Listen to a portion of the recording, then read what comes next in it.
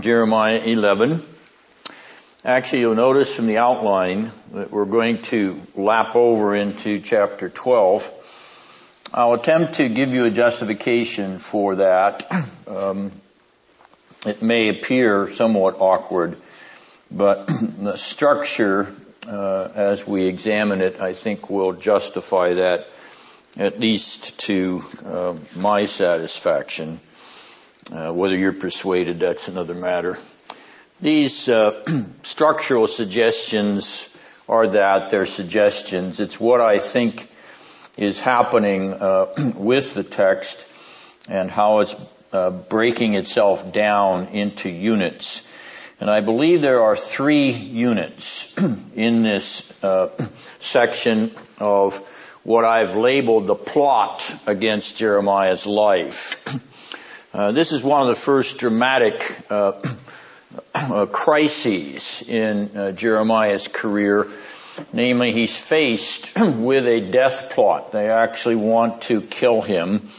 And as we'll learn, it's members of his own family that want to kill him. So this is an important chapter in terms of the career of the prophet. And one of the ways this narrative unfolds is by way of rolling dialogue. And that's the reason I've broken it down into those headers or categories of the person speaking and the person addressed, or the person who is being spoken to. In most cases, you'll notice that it is God speaking to Jeremiah. However, there are instances in which Jeremiah addresses God in response, or Jeremiah spontaneously appeals to God. You'll notice also that at the beginning, in verses 1 to 2 and verse 5, God speaks to Jeremiah initially, and then in verse 5, Jeremiah responds to God. Now, if you cast your eye down to the bottom of that left column, you'll notice in chapter 12, verses 5 and 6, God speaks to Jeremiah, which balances or is parallel to verses 1 and 2 of chapter 11.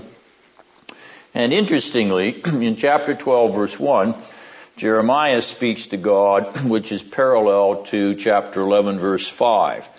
Now, this is one of the reasons why I believe that we go through chapter 11 to chapter 12, verse 6 for this narrative paradigm. And if you're alert there, you'll notice what we have is a chiastic pattern. In other words, God, Jeremiah at the top, Jeremiah, God at the top. At the bottom, Jeremiah, God, and then God, Jeremiah. It's an A, B, B prime, A prime chiastic paradigm. There's therefore a symmetry. There's a symmetry of balance and parallelism at the beginning of this unit, which is a dialogue between God and Jeremiah, and at the end of this unit, which is also a dialogue between God and Jeremiah. And it is for that reason that I think most of the commentators who agree that we close this unit of chapter 11 and the plot in chapter 12, verse 6, I think they're right. But I think they're right for a reason that they haven't observed. So, I'm not saying I'm smarter than they are, but I'm interested in this little chiastic pattern of the dialogue between God and Jeremiah being reversed and then reversed again. Now, the point of these conversations goes back to our narrative paradigm that arises from the call of Jeremiah back in chapter 1. Namely, God is going to conform Jeremiah to himself as his very word, his living word, his word of fire, his word that's going to burn within Jeremiah. It's as if God is incarnating himself in his word in Jeremiah. And so there's this very intimate reciprocal relationship between God and Jeremiah. And that's the reason they have these dialogues. That's the reason they have these rolling conversations. There's a very close intimacy between the Lord and his servant prophet, and vice versa. There's a very close intimacy between the servant prophet and his Lord. Consequently, these dialogues are actually narrative devices. We're learning something about the story of Jeremiah as we roll along in these exchanges. All right, now, the first unit of these dialogues extends down to verse 8. So verses 1 to 8 are the first unit of this section. The second unit is verses 9 to 17, which leaves verses 18 of chapter 11 through verse 6 of chapter 12 as the third unit. So I'm suggesting that there are three dialogic narrative units in this pericope, in this whole section of 11:1 to 12:6. Now, how do I justify that? You'll notice on the right-hand side of your outline, you have in verse 2 a reference to location, to Judah, the nation, and Jerusalem, the capital of the nation. Following that, you have a reference to the Exodus in verse 4, out of Egypt, and God's mandate or God's command to listen to him. That reference to the Exodus from Egypt and the mandate or the imperative to listen to God is repeated in verse 7. So what we have is a locational reference as a kind of header to an appeal of retrospect or reference back to the Exodus from Egypt, with an imperative command from God to heed or listen to him. Listen to him about what? If you'll notice verse 2, you will see the word covenant, which is repeated in verse 3, and repeated again in verse 6, and repeated again in verse 8. It is appropriate to refer to the covenant in this context in which God is talking about having brought them out of Egypt or up from Egypt. The Exodus from Egypt sets the stage for the covenant at Mount Sinai. And therefore, in this section, verses 1 to 8, you have this vocabulary of Exodus plus covenant. The reason for that language is because God is charging Israel with sin against that covenant, as we will see when we begin to look at the verses in detail. However, this unit is unique as it has its own integrity. These phrases occur here. That is, out of Egypt and listen to me does not occur anywhere else in this unit, that is from 11:1 to 12:6. And the covenant is emphasized here in this section in relationship to that Exodus from Egypt. And so I think that this part of the exchange between God and Jeremiah is specifically focusing on the violation of the covenant at Sinai after God brought Israel out of Egypt, a violation which has continued down through the history of Judah even to the days of Jeremiah in the 7th and 6th century BC. Well, in verse 9, you will notice that that same location, Judah and Jerusalem, the nation and the capital, is repeated. But this time it stands at the head of a section which uses national identity in parallel symmetry. House of Israel and house of Judah occurs in verse 10, and that same phrase, house of Israel, house of Judah, occurs again in verse 17. Well, the covenant is not as prominent in this section, but something else is. And you'll notice in verse 10 where that first mention of the house of Israel and house of Judah occurs, you'll notice the word gods. And in verse 17, you'll notice the word Baal.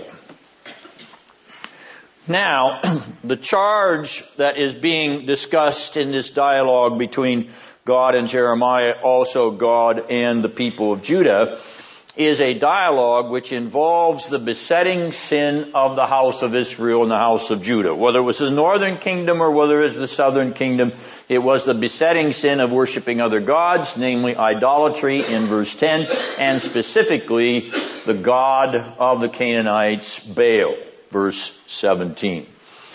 All right, the first unit focusing upon the violation of the Exodus liberation, particularly the breaking of the covenant at Sinai, verses 1 to 8. The second unit, verses 9 to 17, focusing on the national sin of idolatry, particularly the sin of serving Baal and other gods. That leaves verses 18 through chapter 12, verse 6. And this unit hinges on the significance of the third person personal pronoun there, they, and them.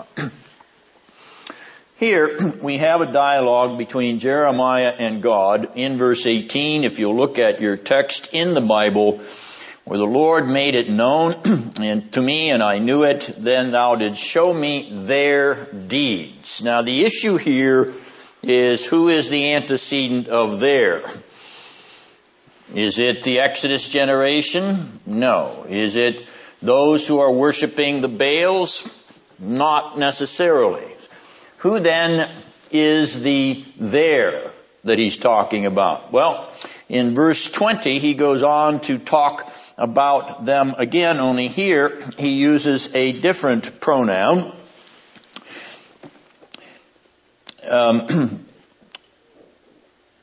Verse 19. Let's start with that one.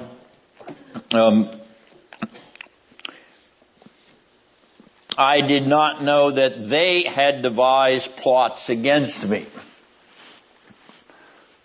Now we get a little more of a clue here, namely that somebody, the they, has devised a plot against Jeremiah.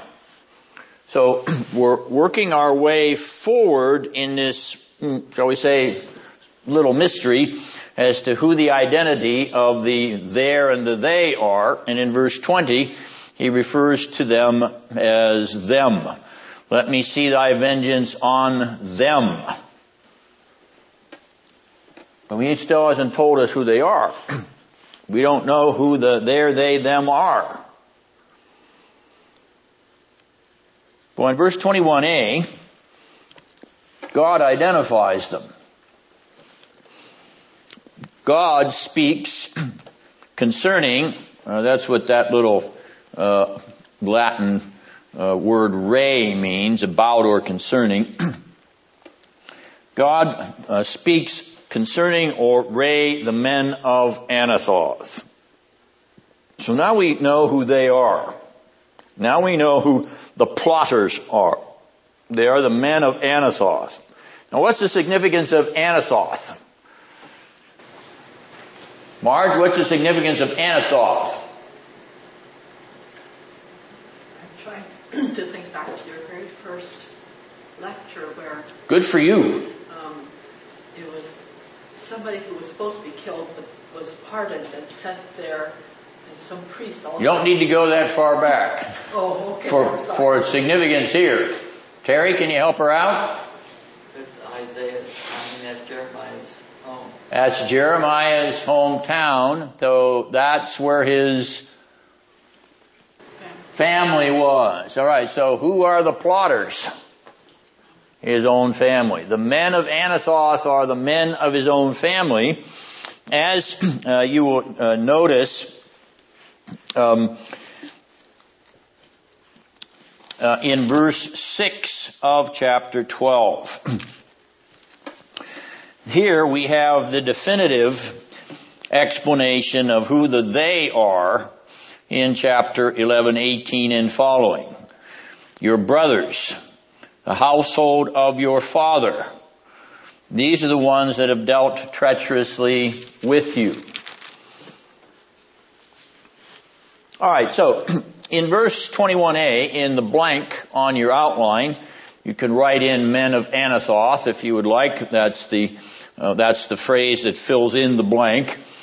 In 21b, they speak. Notice that this is the place in this rolling diagram paradigm where somebody beside God speaks with Jeremiah. Do not prophesy in the name of the Lord that you might not die at our hand. Who is speaking? These are the men of Anathoth who are speaking to Jeremiah. These are his brothers and his family speaking to him, saying, stop it, shut up, or we're going to kill you.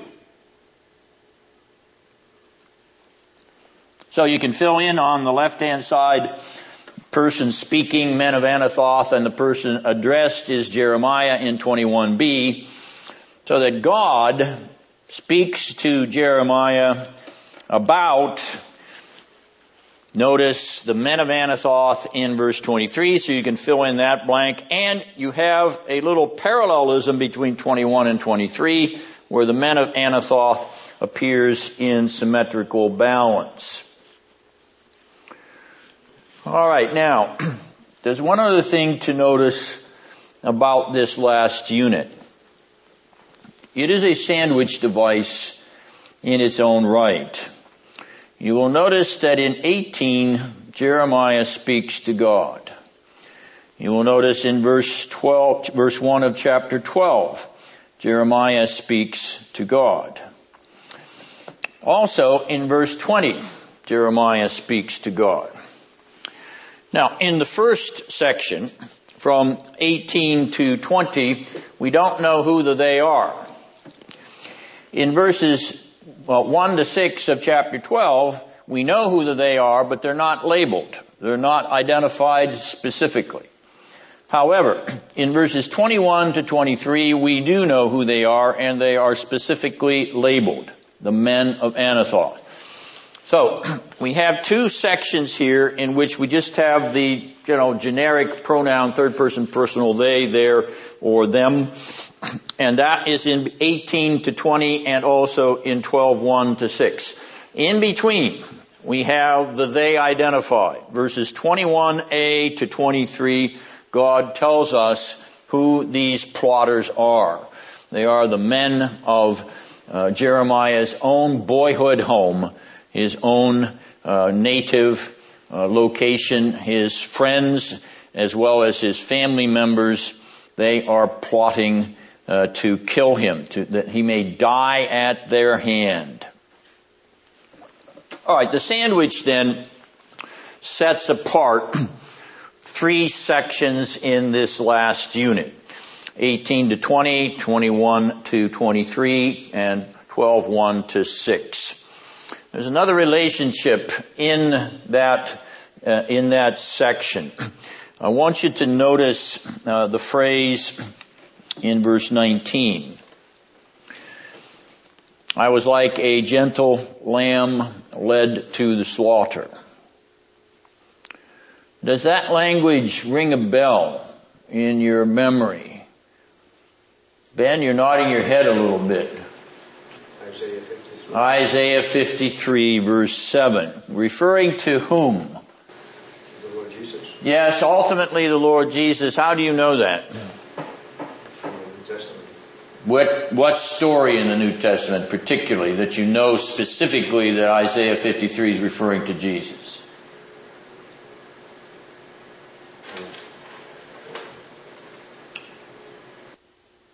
Anyone? Ben is right. It refers to Christ. And of course you all know this because you meditate on it sometimes before you come to communion. You prepare yourself for the communion table by reading through Isaiah 53 and thinking about its beautiful imagery. Scott? Ethiopian eunuch. Yes, it's the Ethiopian eunuch in Acts chapter 8 when he is reading the book of Isaiah in his chariot. And Philip comes to him and he asks, who is this person? And he's not called Jesus in the text. What's he called in the text? What's he called in Isaiah 53? We know he's referring to Jesus, but what's he called in Isaiah 53? Who is it? Who is it in Isaiah 53? Do you know, Kay? No, I should, but I don't. Art? Well, it refers to the Lamb. Yes, but he says, he was led like a lamb to the slaughter. Who's the he? It doesn't say Jesus. It doesn't say the Messiah. Who's the he? Terry, who's the he? Isaiah 53 is one of the famous what, Scott? Servant songs. Servant, what servant? The servant of the Lord. The servant of the Lord. Yes. There are 4 servant songs in the book of Isaiah. Isaiah 53 is the most important and the most complete of them. So it's the servant of the Lord who is led like a lamb to the slaughter. Acts chapter 8 tells us that the servant of the Lord in Isaiah 53 is in fact Jesus Christ, the Messiah, the crucified and risen Savior. Understand that you believe that because Acts tells you that what you believe is right. But no liberal believes that. No liberal believes that Isaiah 53 refers to Jesus. No liberal believes that Philip is interpreting correctly. Philip is interpreting on the basis of the Christian community in the New Testament era trying to make Isaiah 53 fit Jesus' career. But Isaiah never knew that, never projected that, never intended that. Your mouths are gaping a little bit. Yeah, you don't realize how bad it is out there, do you? No modern critical commentary, with the exception of some conservatives, will ever tell you that Isaiah 53 is talking about Jesus of Nazareth. It is not. It is talking about anybody else but Jesus of Nazareth. One thing you know for sure, if you're a liberal talking about Isaiah 53, it is not talking about Jesus of Nazareth. You may not know for sure what it is, but you know what it isn't.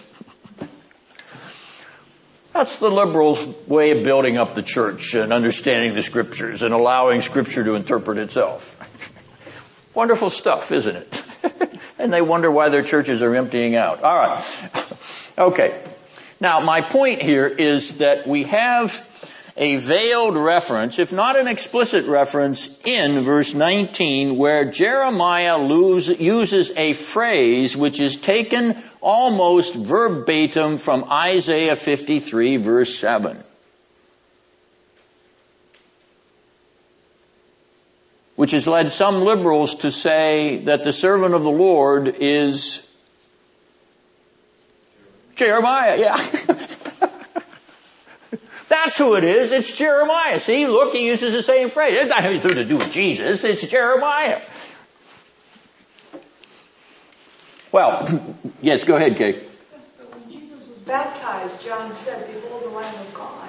True. Doesn't that mean anything? No, it doesn't, because that's purely the suggestion of a sacrificial image. It doesn't necessarily mean Isaiah 53. The liberal is the real fundamentalist. What John the Baptist would have had to say was, "Behold the Lamb of God who is led like a lamb to the slaughter." If that's what it was going to mean. See, they become hyper-literalistic, fundies. It's strange. They accuse us of being hyper-literalistic, but when it comes to fulfilled prophecy, it's got to be exactly there, word for word, or it doesn't apply. Okay. Now, going back to this suggestion that Jeremiah may be the servant of the Lord. This is an interesting idea, and there is some truth to it, because as a prophet, whom the Lord describes as my servants, so all the prophets who are true prophets are servants of the Lord, in that sense, Jeremiah could be regarded as the servant of the Lord. But the one whom Isaiah is projecting is now being claimed by Jeremiah. In other words, he himself is placing himself in the mirror or in the reflection of the servant of the Lord of Isaiah 53. And then the men of Anathoth try to do what to him?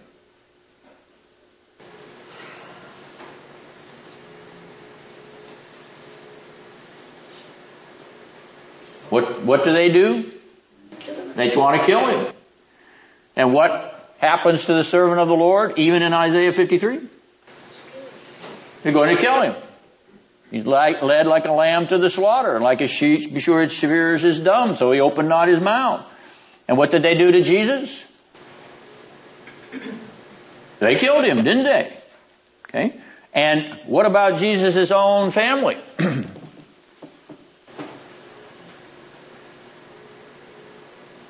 Did they believe in him? Did his brothers believe in him? No, John chapter 7 verse 5. They didn't believe in him. What did they do in Mark chapter 3 verse 31? Verse 21 rather. They tried to lock him away. They said he was out of his mind. They thought he had gone insane. What does John say in the prologue to his gospel? He came to his own and his own received him not. Alright, so the pattern is being replayed. The plot then in this section of Jeremiah's prophetic narrative is a plot which is going to echo itself once again in the fullness of the history of redemption, when somebody else is going to be like a lamb led to the slaughter. Someone else is going to be sandwiched in between those who are going to plot his death and wish him dead, try to kill him. Even those members of his own family who may be colluding with that insofar as they don't believe in him and insofar as they want to lock him away. And what is the servant of the Lord going to do? He's going to do what Jeremiah does. Verse 1 of chapter 12, Lord, plead my case. Lord, vindicate me. Lord, declare my righteousness. Justify me before my accusers. Jeremiah is going to plead with God to take away the reproach of him being led like a lamb to the slaughter. A reproach in which he is sandwiched unto death by the plot of his family members and brothers. And in that appeal for God to vindicate him, he places his hope in God's righteousness. The eschatological Jeremiah, the eschatological servant of the Lord, will be led like a lamb to the slaughter. He will be plotted unto death by those who are his friends and those who are his own.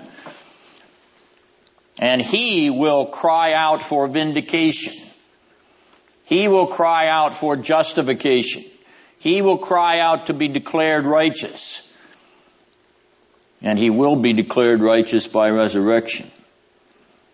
That's the reason that Philip can say to the Ethiopian eunuch that indeed the one he's reading about has been raised from the dead. He has been vindicated as the eschatological servant of the Lord. The mirror here then which we see from chapter 11 verse 18 to chapter 12 verse 6 is a mirror which is drawing Jeremiah into the drama of the fullness of the times, into the drama of the Lord Jesus Christ himself. He appeals to the language of a lamb led to the slaughter because he's being conformed to that very same paradigm.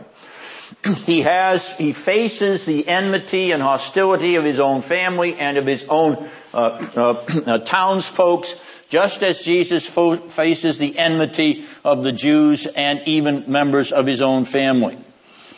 And then he is vindicated as he cries out for God to demonstrate his righteousness, demonstrate his innocence, demonstrate the fact that he is a true servant of the Lord, and he has spoken the truth, even as he has spoken about the judgment and destruction of Jerusalem. And Jesus does exactly the same thing and is vindicated by the resurrection justification on the third day. All right, this last unit then has an eschatological thrust.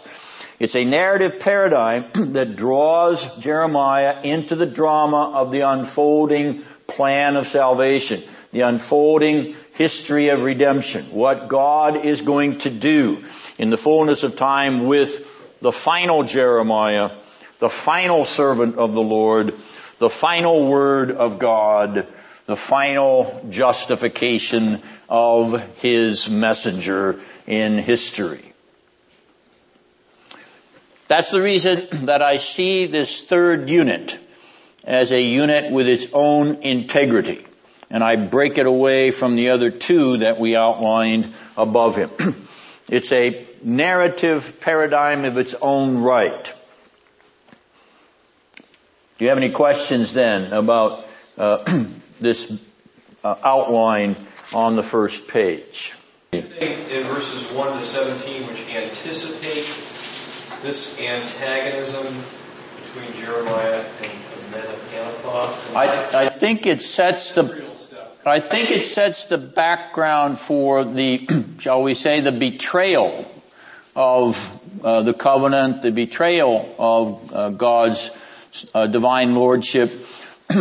I think that the plot to kill him is related to his prophetic message.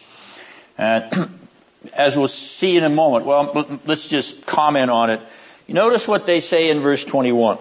Notice that they say that they want to kill him, that he may die at their hands. They don't say that this is because of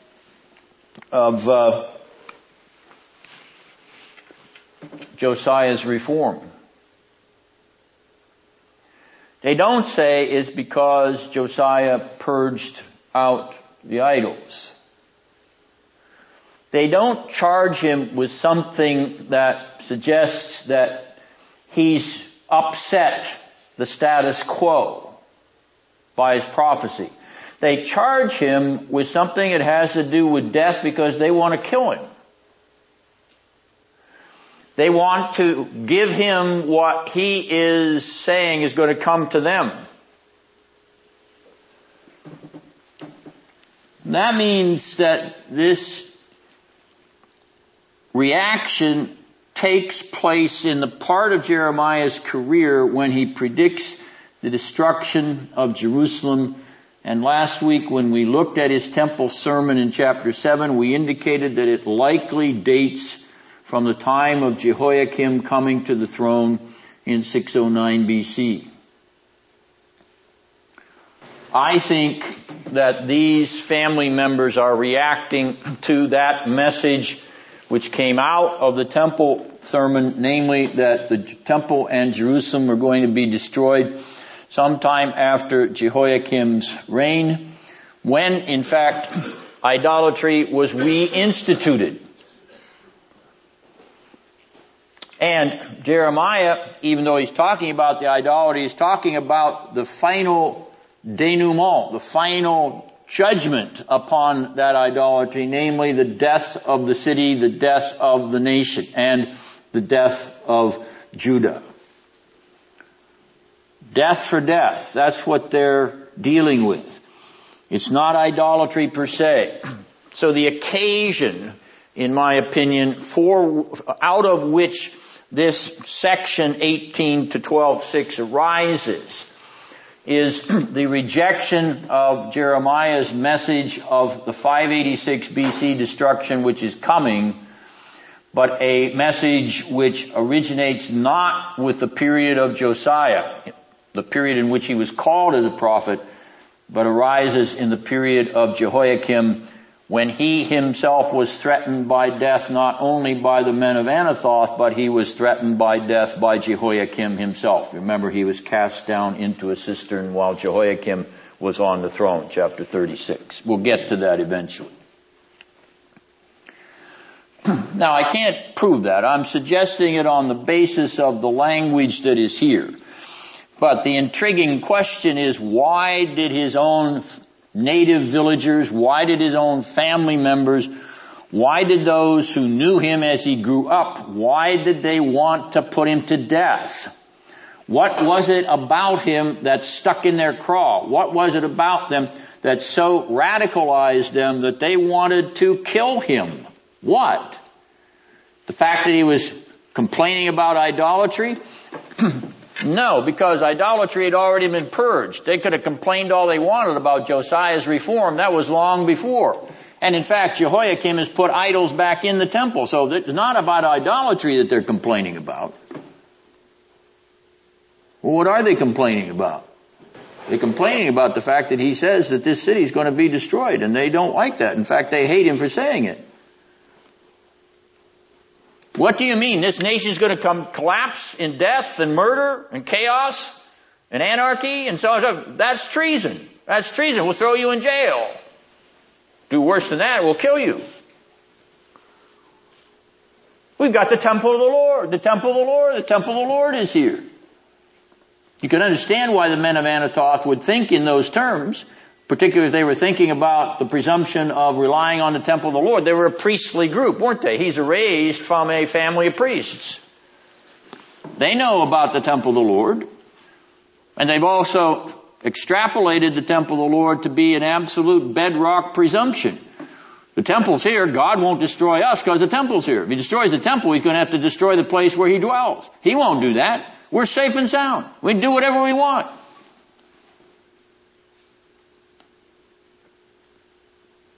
This presumptuous undercurrent in which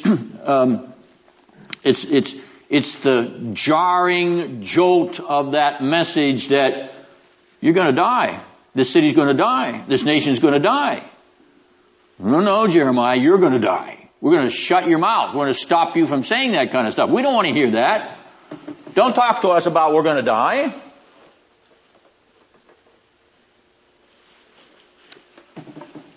Denial.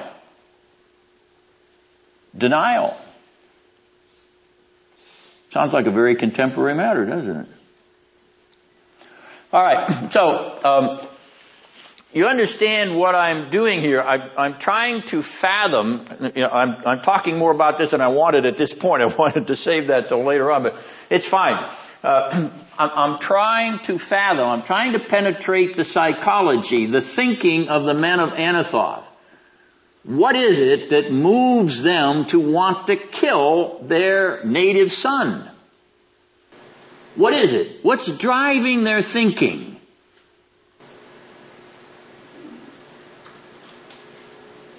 It's not Josiah's reform. They're not angry because Josiah cleansed the temple. In fact, that was a good for them because in cleansing the temple, they had more of a role in society as priests, even though they were priests in Anathoth. They're connected to that class, that club, you see. They're part of the privileged priestcraft of Judahite society. So cleansing the temple means it is more work for priests, or there's more status for priests of the Lord. So all that's to the good.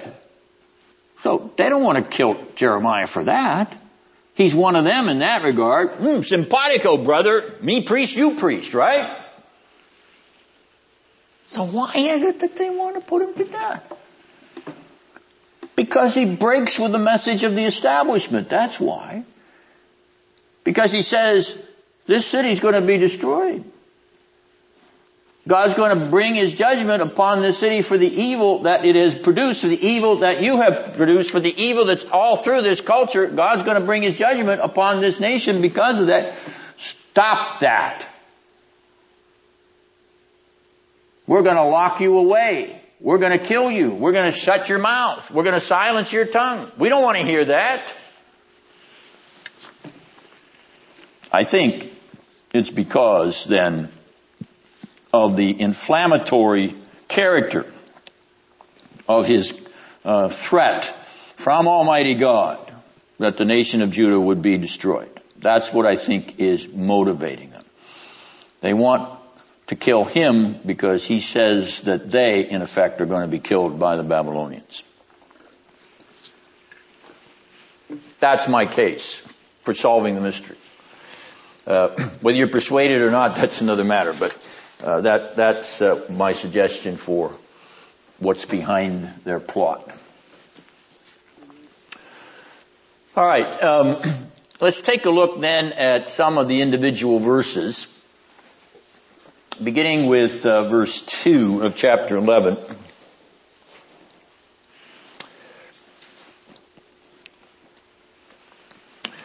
The covenant comes into play here in this section, verses 1 to 8, as I pointed out in the outline. But this covenant presumption is very much like the temple presumption of chapter 7. Remember that phrase in chapter 7, verse 4, the temple of the Lord, the temple of the Lord, the temple of the Lord is here. And our discussion last week of this presumptive arrogance of thinking that Jerusalem or the city of the temple of God is impregnable and indestructible. The same thing is true with respect to the covenant. This culture is claiming the covenant as something upon which they can presume, something that they can rest and be guaranteed security. And the covenant is the covenant at Sinai to which they are referring. But what's been going on in this city? What's been going on with these people with respect to the covenant? Let's turn back to chapter 7. Looking back at a chapter we looked at last week, chapter 7, verse 9. Jeremiah says, will you steal? Well, that's a violation of the covenant. It's a violation of one of the mandates or imperatives of the covenant. What mandate, what imperative, what commandment is that? What number is that, Marge?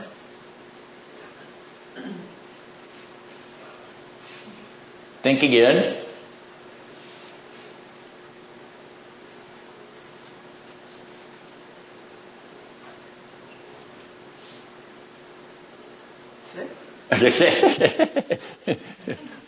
Art, what number is it? I think it's 8. It's number 8. Okay, thou shalt not steal. Next is murder. What one's that one, Marge? I don't dare. You actually nailed it. 7. No.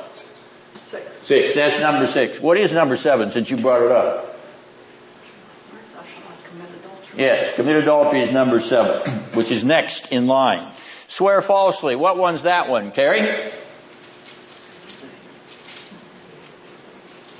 Number 9, correct. Offer sacrifices to Baal, walk after other gods. What one is that, Kay?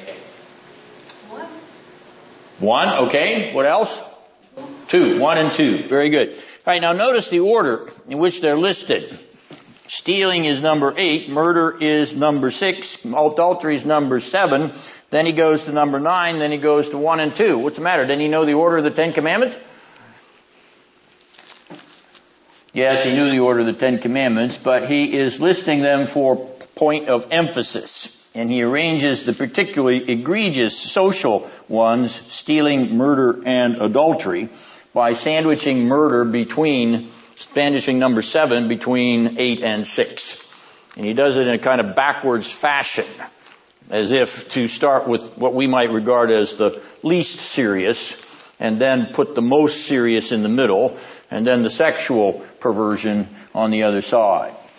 All right, so what's going on in this culture, back to chapter 11, verse 2, is covenant violation. And the presumption is that because we've got the covenant, we can steal, murder, commit adultery, testify falsely, and worship other gods. In other words, free from the law, blessed condition, I can sin as I please and still have remission. It doesn't make any difference how I live. I got the covenant. Doesn't make any difference how I'm baptized. I'm a covenant child. I can do whatever I please. I go to communion once a month. I can do whatever I please. I go to Mass. I go to Mass every week. I do whatever I please outside, as long as I go to confession and do my penance.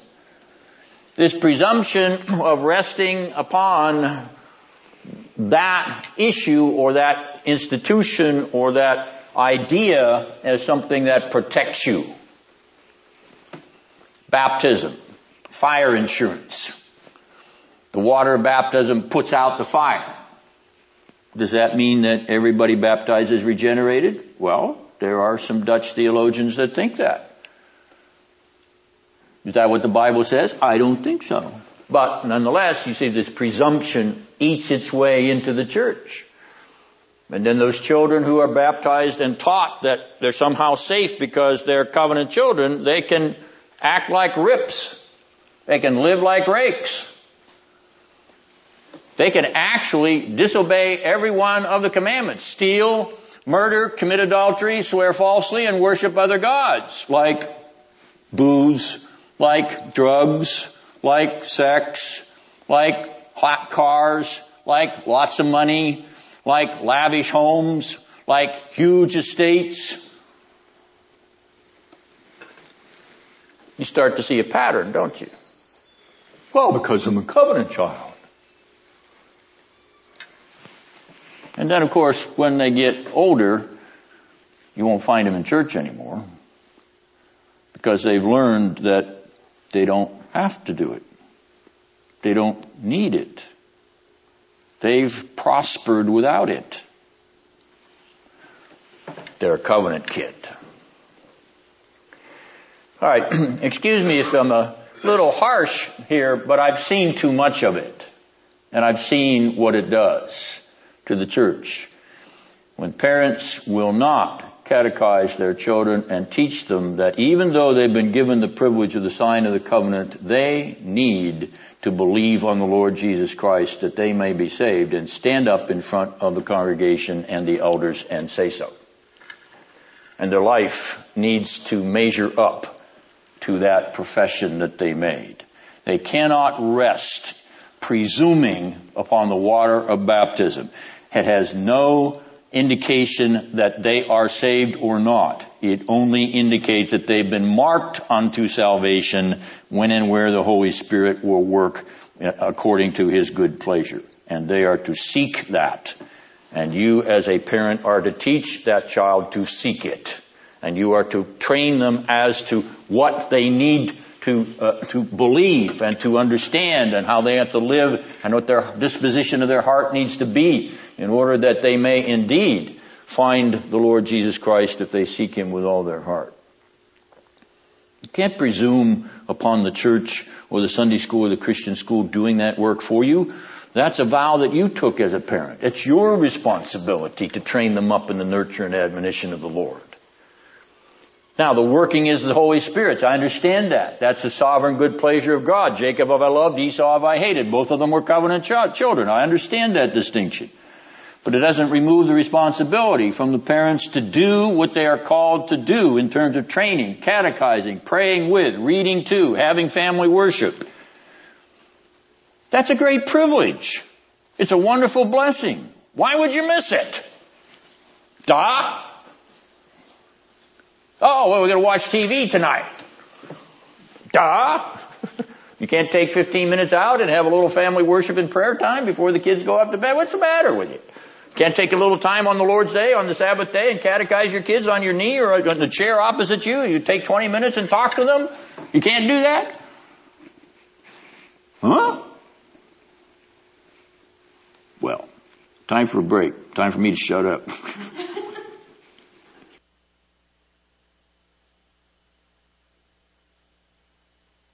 We're at verse 2 of chapter 11, and on your outline on page 2, we're considering the matter of the covenant renewal under Josiah. And the reason that that's on your outline is to underscore the fact that the covenant was renewed when Josiah rededicated the temple. And you can read about that in 2 Kings 23 and 2 Chronicles 34. I've given you the passages there. Consequently, the covenant renewal was part of a celebration of joy and looking back again to what God had done and pledging themselves to continue to walk in that light. It's not the only mention of the covenant at Sinai in the book of Jeremiah. It does occur here. It occurs other places in Jeremiah. I didn't list them all. But there are other covenants mentioned in the book of Jeremiah, including the Davidic covenant in chapter 33, God's covenant with the house of David.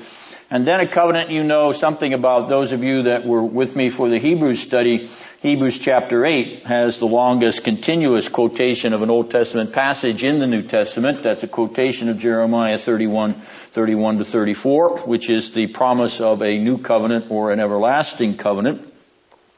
Please note that each of those covenants that are mentioned by the prophet Jeremiah are covenants of grace. They are emphatically divine initiative covenants. In each of those texts, God is the one who says, I will do thus and so. I will do thus and so. So it's a divine initiative, which is a gracious initiative. There is no covenant of works in this discussion or in this language. This is gracious disposition on God's part. In verse 4, we have the covenant formula. Now, I want you to notice very careful what the language there is. The language of the covenant formulary is, you shall be my people, I will be your God. Is that a legal disposition? Is that a legal arrangement? You shall be my people, I shall be your God. Is that a legal matter? Ken? No, it's not. What kind of a matter is it? It's a gracious matter. Let's say it's not a legal relationship, it is a relational relationship. Okay? It's not a legal disposition, it's a relational disposition.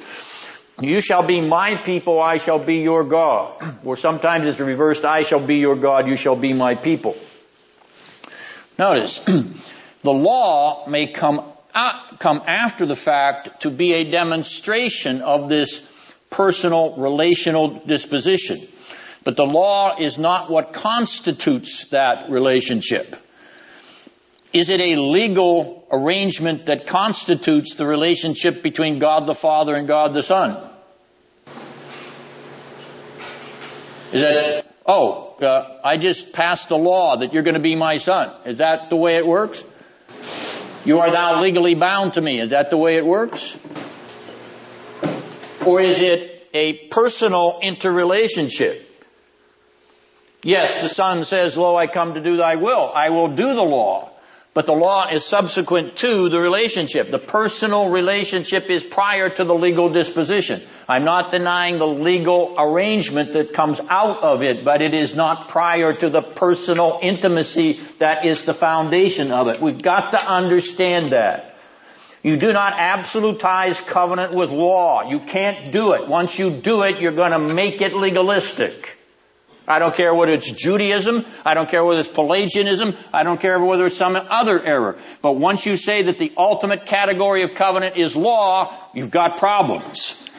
You've got problems for the relationship between God the Father and God the Son. That's what you've got problems for. You understand that? All right. So, if this is a relational disposition, when God says, I will be your God, that's a personal matter. You will be that's a personal matter. It's a personal relationship. Now, walk according to my commandments. That's subsequent to the matter. Okay. Well, does the inclusion in the covenant depend, or is it contingent upon listening and doing? In verse 4, God says, listen and do according to all that I command you. And then the covenant formula follows.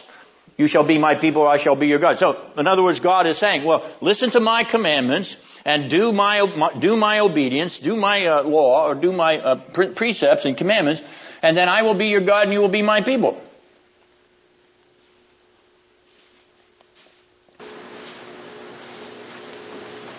Is that what's going on here? That's not what it says. Not what it says. Go ahead, Art.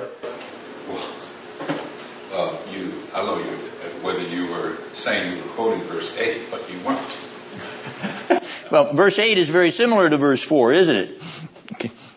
Because verse 8 tells you why it can't be that obey my voice and listen to my covenant. It is not something that is possible for you because you've got what? Verse 8. They're not obeying. Verse 8. They're not obeying. Why? Verse 8. Evil hearts. They have an evil heart. They have an evil heart. What has to happen to this evil heart? Turn back to chapter 4, verse 4. Marge, I couldn't read your lips, but let's look at chapter 4, verse 4 and see if that's what was in your mind. Or on your lips, or in your heart. Verse 8 of chapter 11 says that they won't obey and they don't listen because they have an evil heart. Well, what do they need?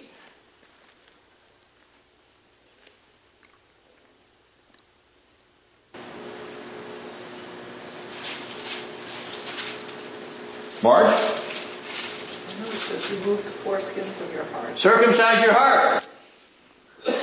In other words, you've got to cut off the evil from your heart. But how do I do that? Am I able to do that? Am I able to circumcise my heart? Marge? I said not you, yourself. No. So, how does it happen? On the initiative of God. On the initiative of God. Who does it? The Holy Spirit. Holy Spirit does it. What do we call it? Grace. Regeneration. Regeneration or rebirth. Okay. So, in other words, what's behind this language is the language of accusation. You're not obeying, you're not listening, you're not keeping my covenant. Why not? Because you're not regenerate. Because you have an evil heart. Well, what's the solution? Change your heart. Give me a heart of flesh. Take away my heart of stone. Circumcise my heart, O Lord. God commands me to circumcise my heart. I can't do that, Lord. Well, you can, Lord. So circumcise my heart, Lord. That's my prayer. Do what I can't do. Do for me what I am unable to do. Now there's the real sinner's prayer, isn't it? That's the real sinner's prayer.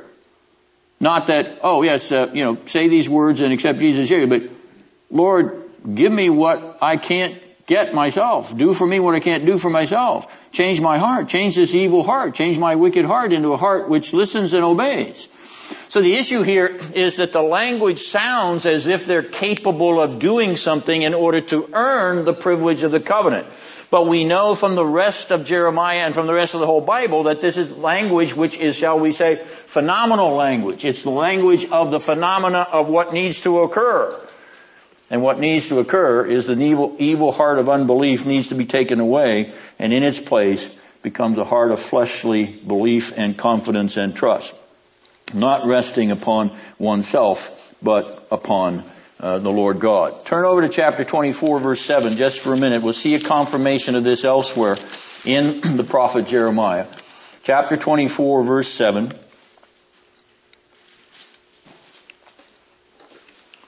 And notice how this verse lays it all out. I will give them a heart to know me. Who's going to give the heart? God says, I will give them a heart. I will take away that evil heart and I will give them a heart to know me, for I am the Lord. And then, look what he says. They will be my people and I will be their God. What goes before the covenant formulary? The new heart. The heart that God gives. The regenerate heart. The changed heart. The transformed heart. The psychology of the sinner in Calvinistic or Reformed theology is true to all we know about sinners, isn't it? Sinners can't change themselves. Why? Because they don't want to. They love their sin. They love to riot. They love to kill. They love to rape. They love to murder. They love to steal. They love to pick up dollar bills that don't belong to them that somebody threw out on the highway and keep them and stash them in their pockets. They love to break up windows on Wall Street. They love to smash businesses. They love to do this. We know if our generation doesn't know what the state of a sinner's heart is, then you're not watching much TV. We know what the state of a sinner's heart is. And we know that because of the endemic nature of this stuff, it just keeps going on and keeps going on and keeps going on. It never changes. It's the same thing every day. We read these, we see these TV reports, we see these burning buildings, we see people's dead bodies and all this other kind of stuff. We see this all the time.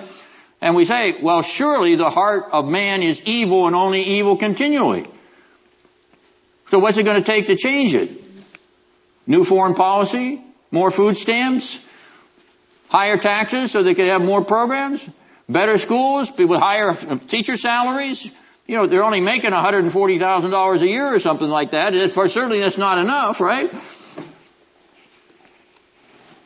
Okay, so in other words, none of this putting band-aids on the problem is going to solve it.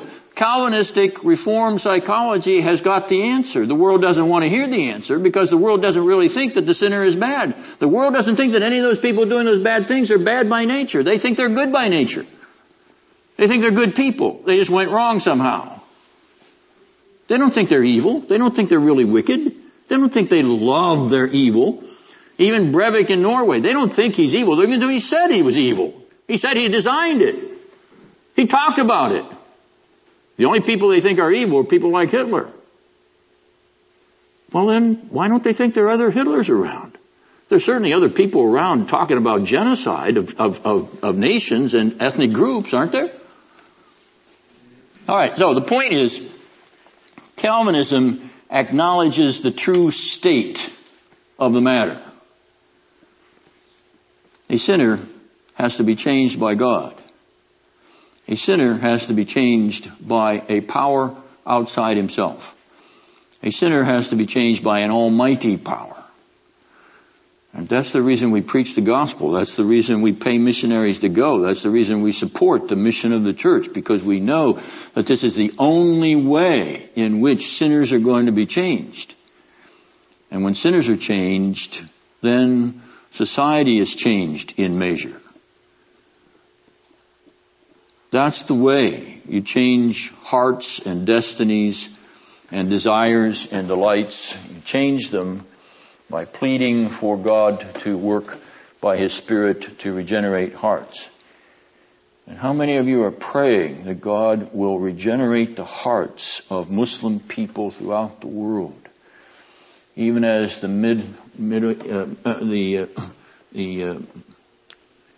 Middle Eastern Reformed Fellowship broadcasts in Arabic to these places where people are listening and turning to Christ because of radio programs they hear.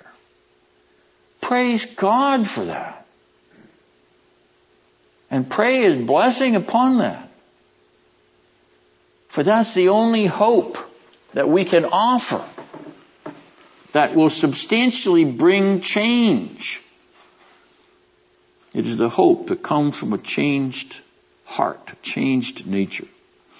All right, so there's no presumption here in what Jeremiah is suggesting. And that chapter 24, verse 7 indicates exactly how the order of events occurs in the transformation of a sinner's psychology into one who delights to know the Lord. I will give them a heart to know me, says the Lord.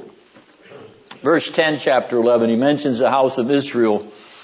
Why is he referring to that? Well, he's referring to the very same sin of idolatry that the house of Israel, namely the northern kingdom, practiced, and the results of that was the crashing down of the Assyrian sword on the city of Samaria and the destruction of the northern kingdom and the carrying of the 10 northern tribes into exile, in which they disappeared. No, let's not have any of this British Israelism that the 10 northern tribes are hidden somewhere in the world and they're going to revive at the millennium. That's nonsense. 10 northern tribes are gone. They've disappeared into the mixture of the gene pool of all those with whom they intermarried in the Mesopotamian crescent from the 8th century BC on down. All right, now, in verse 10, they have broken the covenant of the house of the Lord, and they are turning God's house into a place of idolatry, gone after other gods. We face again this issue in Jeremiah's career of what happened to Josiah's reforms. Josiah purged all the idols in the temple. He purged the groves and high places all over Judah. He even slew the priests and the prophets of that movement so that they wouldn't have a voice any longer. So what is it that has caused these people to go back to their gods and idols when Josiah had brought this thoroughgoing reformation?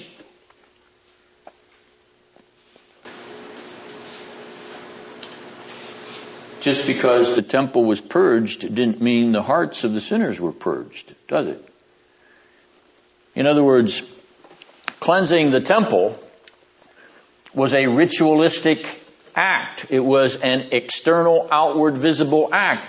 Did it have any power to change the inner state of the hearts of those who had just days before worshipped at the shrines of those idols? No, just wiping them away, purging them out, just destroying them didn't change any hearts in and of itself. So when Josiah is dead, and when Jehoiakim brings idolatry back to Judah, that good old lifestyle that they had during the idol worshiping days returns to Jerusalem and Judah. Why do I say those good old days? Well, the good old days when Manasseh established this which Josiah finally purged away. Manasseh established the worship of idols and all that went along with it, the whole cultural phenomena that went along with the worship of idols. Prostitution in the temples, in the groves, cult prostitutes, sex sells like bananas. And so sexual prostitution was a powerful attraction. When Jehoiakim brings it back, it sells like hotcakes once again. Murdering their babies, burning them up on altars. It comes back with Jehoiakim. Manasseh had instituted it. Josiah cleansed it. They bring it back. Why? Well, because that's something they want to do. They want to give to the God the thing that's most precious to them. Then the God will give to them something that is a blessing to them. So give them the baby. They murder. Manasseh is said to have filled Jerusalem with innocent blood. He was a mass murderer. We don't really know who he was killing, but nonetheless the text of the scripture says that he filled Jerusalem with innocent blood. Josiah purged that all away. And yet here it is back again. Chapter 7, which we just read. You are killing, you are murdering. Why? Because the reform couldn't change the heart. The ritualism, the externalism, the outwardism didn't get to the inside. There was nothing experiential for the most part in the life of these people of Judah. It did not take. It was like a bad inoculation. They're just going through the motions. When Josiah purged out the idols, they went to the temple without any idols and they went through the motions. The outward trappings of being religious. The formal external appearance of religiosity. It's going to come to an end in America. It is. Because there's not going to be any fakes in the pews. Sooner or later, it's going to come to the point where you're not going to be able to be a Christian in America unless you really believe it.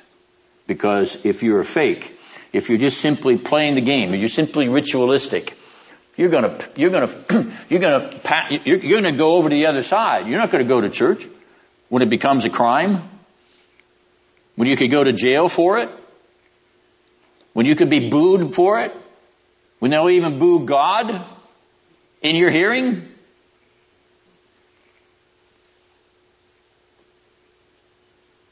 We're on the brink of a cultural shift. You understand that? I hope you do. You're seeing it almost every day. You're on the brink of a cultural shift. Your Christianity is going to have to be true blue. Or you're going to be sorted out. We're going to start to wither the chaff from the floor. The book of Acts is not too far away from what we are going to be called to live through, I fear. Now, I'm not a prophet, but there are too many signs. There are too many movements. There's too much hostility. There's too much hatred. Real hatred against the Lord God and against His Christ and against the gospel, true gospel of His church. All right. Verse 11. They will not escape. Who tried to escape?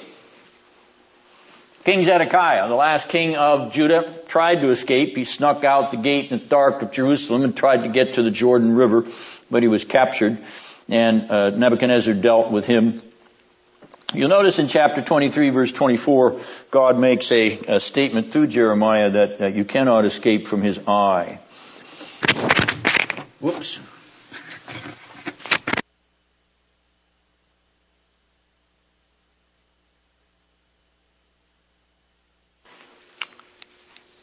Okay? Okay.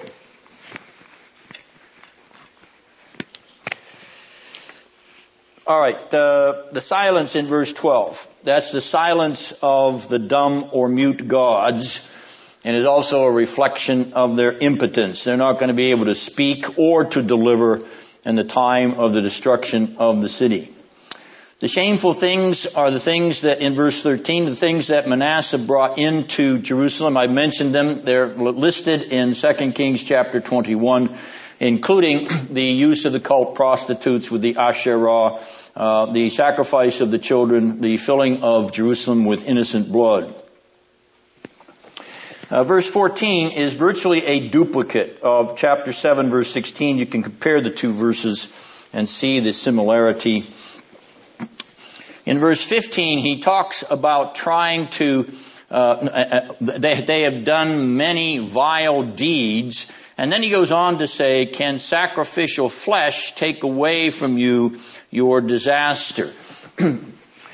What's he referring to when he talks about this sacrificial flesh?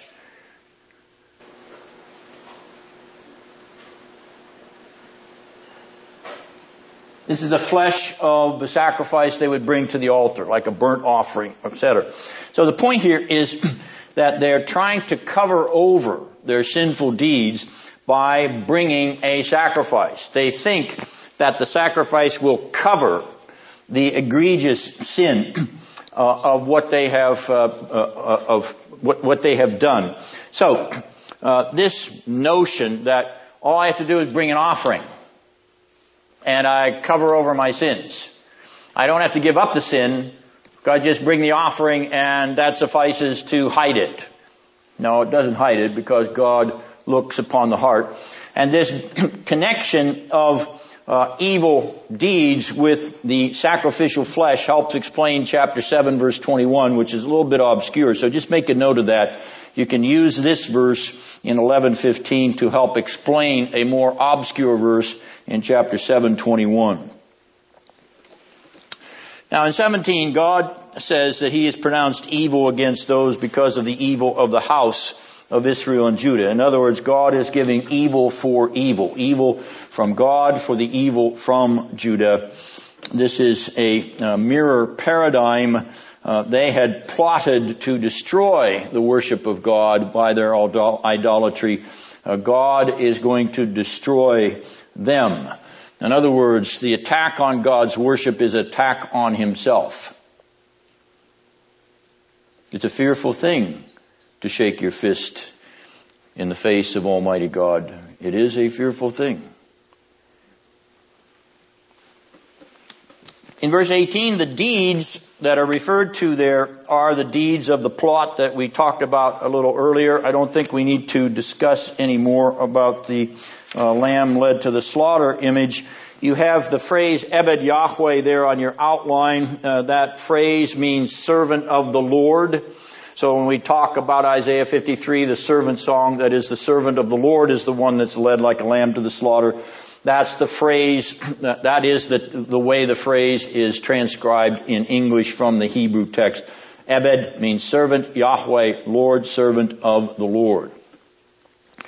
Now verse 20 is an appeal for God, for Jeremiah to see God's vengeance upon those who have plotted against him.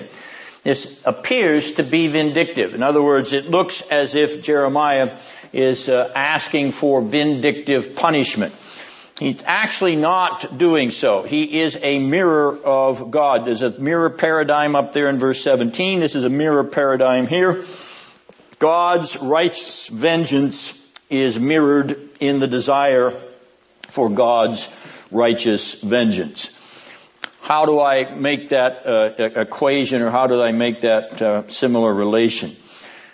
Is it certain that God's vengeance will be reaped upon evildoers? If we believe the Bible, it is certain that evildoers will receive the vengeance of the Lord.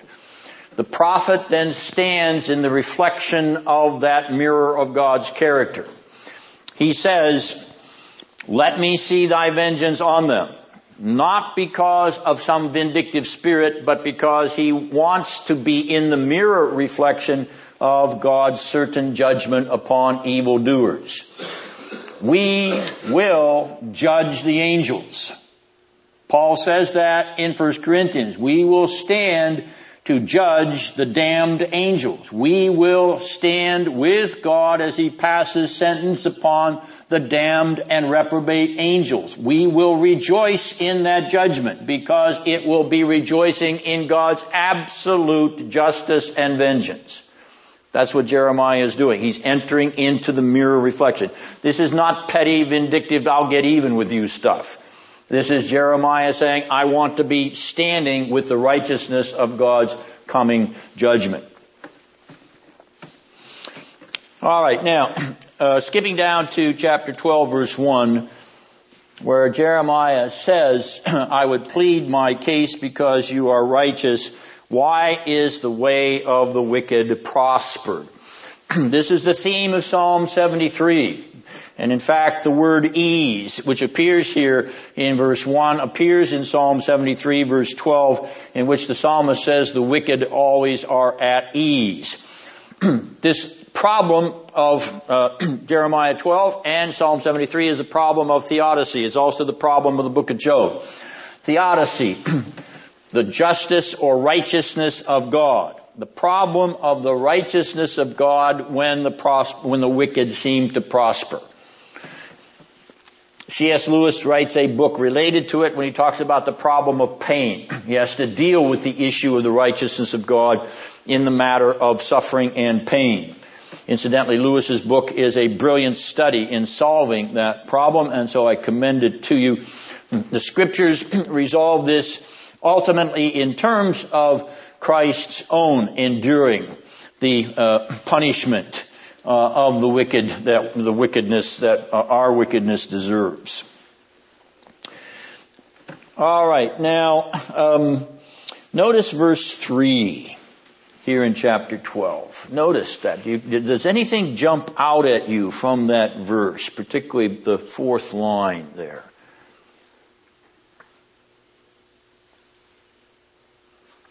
See that phrase, sheep for the slaughter? Drag them off like sheep for the slaughter. What did they want to do to him? Slaughtering. Like a sheep, like a lamb. Yes, they wanted to drag him off as a lamb to the slaughter, as he mentions there in verse 19. So what does he ask God to do them? To treat them as they wanted to treat him. Once again, it's a mirror reflection of God's own perfect justice. All right. Verse 6, I'm skipping to the end now as our time is running out. Verse 6, notice that God says, do not believe them, though they may say nice things to you. Flattery. The flattery of those who knew him, even his family members. The flattery which conceals the knife in the back. Beware the man who says, we have your back, and then turns and denounces you to your face. Beware of such a person. That person cannot be trusted. Beware of those who flatter you to gain their own purposes, and then betray your naive and unsuspecting trust and faith in them by bullying you, insulting you, undermining you so as to dominate and control you. Political power games in the church in which persons eager to use other persons as stepstones to their own power, control, domination, and influence are as common as the history of almost any church in the United States of America. The church is the place where power-hungry power brokers prey on people whom they can dominate. And how they love to turn the screws on those people. How they love to assert their own power and puff out their chests. Not only with their money and their prestige, but also with their ability to put you in their place and keep you under their thumb. It is one of the horrific and egregious sins of the church. But it is as evil in the church today as it was in Jeremiah's day, with his family flattering him for the sake of controlling him. Beware when all people speak well of you. Watch for the knife that's hidden somewhere. Now, we don't have time to go into the excursus, but very briefly, this is an attempt to look at a word in chapter 11, verse 9, named the word conspiracy, which, according to verse 10 of chapter 11, could be just generic disobedience and rebellion. That is, disobedience of God's will. I understand that. I recognize that. But the Hebrew word here for conspiracy, which is kasher, is also a word which appears in the Old Testament referring to a rebellion, a political rebellion by way of a coup, assassinating a previous leader. Shalom, king of Israel in the northern kingdom, assassinated Zechariah to take the throne. Hoshea, the last king of the northern kingdom of Israel, assassinated his predecessor Pekah in order to take the throne. And in chapter 17 of 2 Kings, the king of Assyria finds conspiracy in Hoshea. In other words, he finds rebellion in him. Is this word then in Jeremiah 11:9 referring to conspiracy in terms of a rebellion? And if this is the age of Jehoiakim, who would Jehoiakim be rebelling against? From 609 to 605, when Jehoiakim was put on the throne of Judah by Pharaoh Necho, the Egyptian king, he submitted to Egypt. But in 605, Nebuchadnezzar chased Necho back from Carchemish towards Egypt. The second time Necho had gone up to Carchemish. Second time he'd faced Nebuchadnezzar. First time in 609, Nebuchadnezzar didn't chase him down through Palestine. Second time he did. In 605, Nebuchadnezzar pursues Necho, and he places Jehoiakim under his vassalage. In other words, now Jehoiakim has to pay Babylon. He doesn't have to pay Egypt. Well, then Jehoiakim, according to 2 Kings 24, verse 1, rebels against Nebuchadnezzar, against Babylon. Is it possible that he rebelled against Nebuchadnezzar in order to go back to Egypt? In other words, play a foreign policy game of favorites in which he tries to lighten up his obligation of paying taxes to the Babylonian emperor and pay a lesser amount to Egypt if he agrees to be buddies with the Egyptians. And the Egyptians see, well, this would give us another buffer state between ourselves and the Babylonian empire. So yeah, we're open to this discussion. I'm only suggesting this is a possibility. Why am I doing that? You will notice that when Jehoiakim dies, the Bible says, page 4 of your outline, the Bible says that he received a donkey's burial. That's Jeremiah 22, 18 and 19. His body was thrown out of the gate of Jerusalem and exposed to the elements. In other words, his body was thrown to the dogs, so to speak. Chapter 36, verse 30. There are two places in the book of Jeremiah where Jehoiakim is said to have received a dishonorable burial. Why?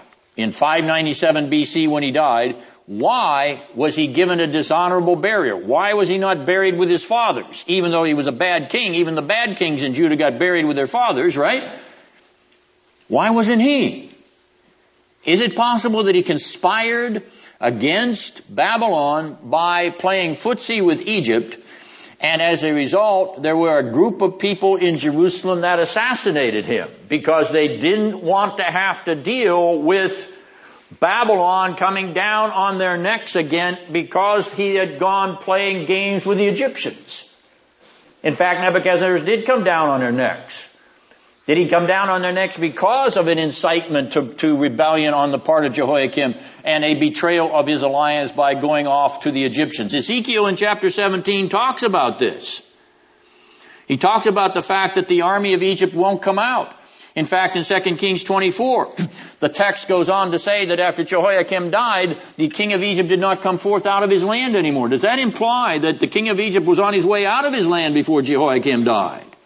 Because Jehoiakim had rebelled against Nebuchadnezzar and played games by trying to bring Egypt into the domain of the power of the nation of Judah. I can only suggest that this may be a possibility for why Jehoiakim received such an ignominious and dishonorable burial, as well as death. But the history of Judah and Israel playing footsie with Egypt, from the time of the destruction of the northern kingdom down to the time of Jehoiakim and Zedekiah, it's recorded by Ezekiel and by Jeremiah, and it raises the intriguing suggestion that this word here in chapter 11 verse 9 refers to a political conspiracy on the part of King Jehoiakim to throw off Nebuchadnezzar and to place his flag under the umbrella of Egypt. Possibility. I'm suggesting it as a consideration. The consideration solves some issues. It raised some other problems. But that's all I have time to say about it tonight because we've reached the end of our time. Do you have any questions? I'm happy to take questions, off the mic or whatever, if you want to stay and ask some things, but we're at the end of our time, so at any rate. Chapter 13 next week. We go to the next kind of biographical incident in Jeremiah's career, which is this linen waistband.